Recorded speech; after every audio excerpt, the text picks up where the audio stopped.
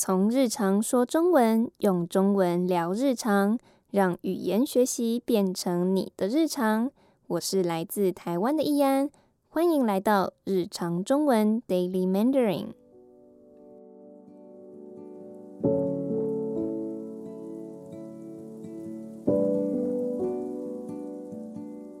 我将会分享，身为中文母语者，我们都是如何在日常生活中说中文。希望可以透过这个频道，让你的中文更道地。Podcast 里将会有中文学习、文化交流、主题访谈等单元，希望大家可以听得愉快，学得自在。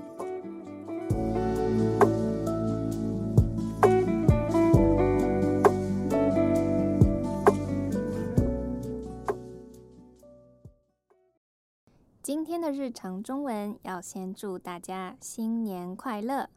时间过得好快，每到年底都会惊觉一年怎么一下就过了。你也有这种感觉吗？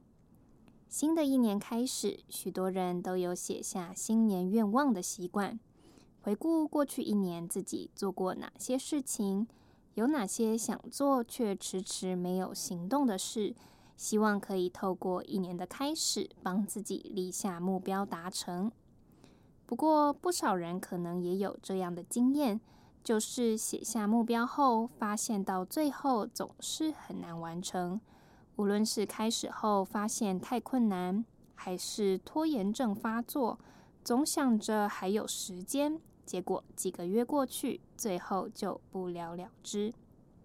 如果你也有一样的困扰，我想分享一本好书给你，这是由美国畅销作家 John Acuff 撰写的《完成 Finish Give Yourself the Gift of Done》。他指出，完成自己在乎的事是世界上最棒的感觉，但研究发现，有高达 92% 的人没有办法做到自己许下的新年新希望。那该怎么办呢？作者认为，完成计划比完美规划更重要，因此在设立目标时，不要给自己一个过度完美的要求，避免之后半途而废，做到一半就放弃。要怎么知道自己的目标不会过度完美？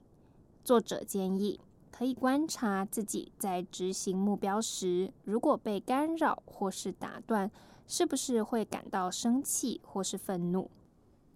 如果有这样的情绪，代表自己已经处在过度紧绷的状态，就很有可能是这个目标对你来说太过困难，接下来也很可能就难持续下去了。解决的方法是把自己的目标减半，例如你原本希望可以减重10公斤，那就把目标砍半成5公斤，不用过度乐观的觉得自己可以完美做到。把目标减半可以跟实际的状况更接近，自然也就更容易完成，不会因为执行压力而放弃。当逐步达成阶段性目标，你就会更有动力持续往下，继续下去才是完成的重点。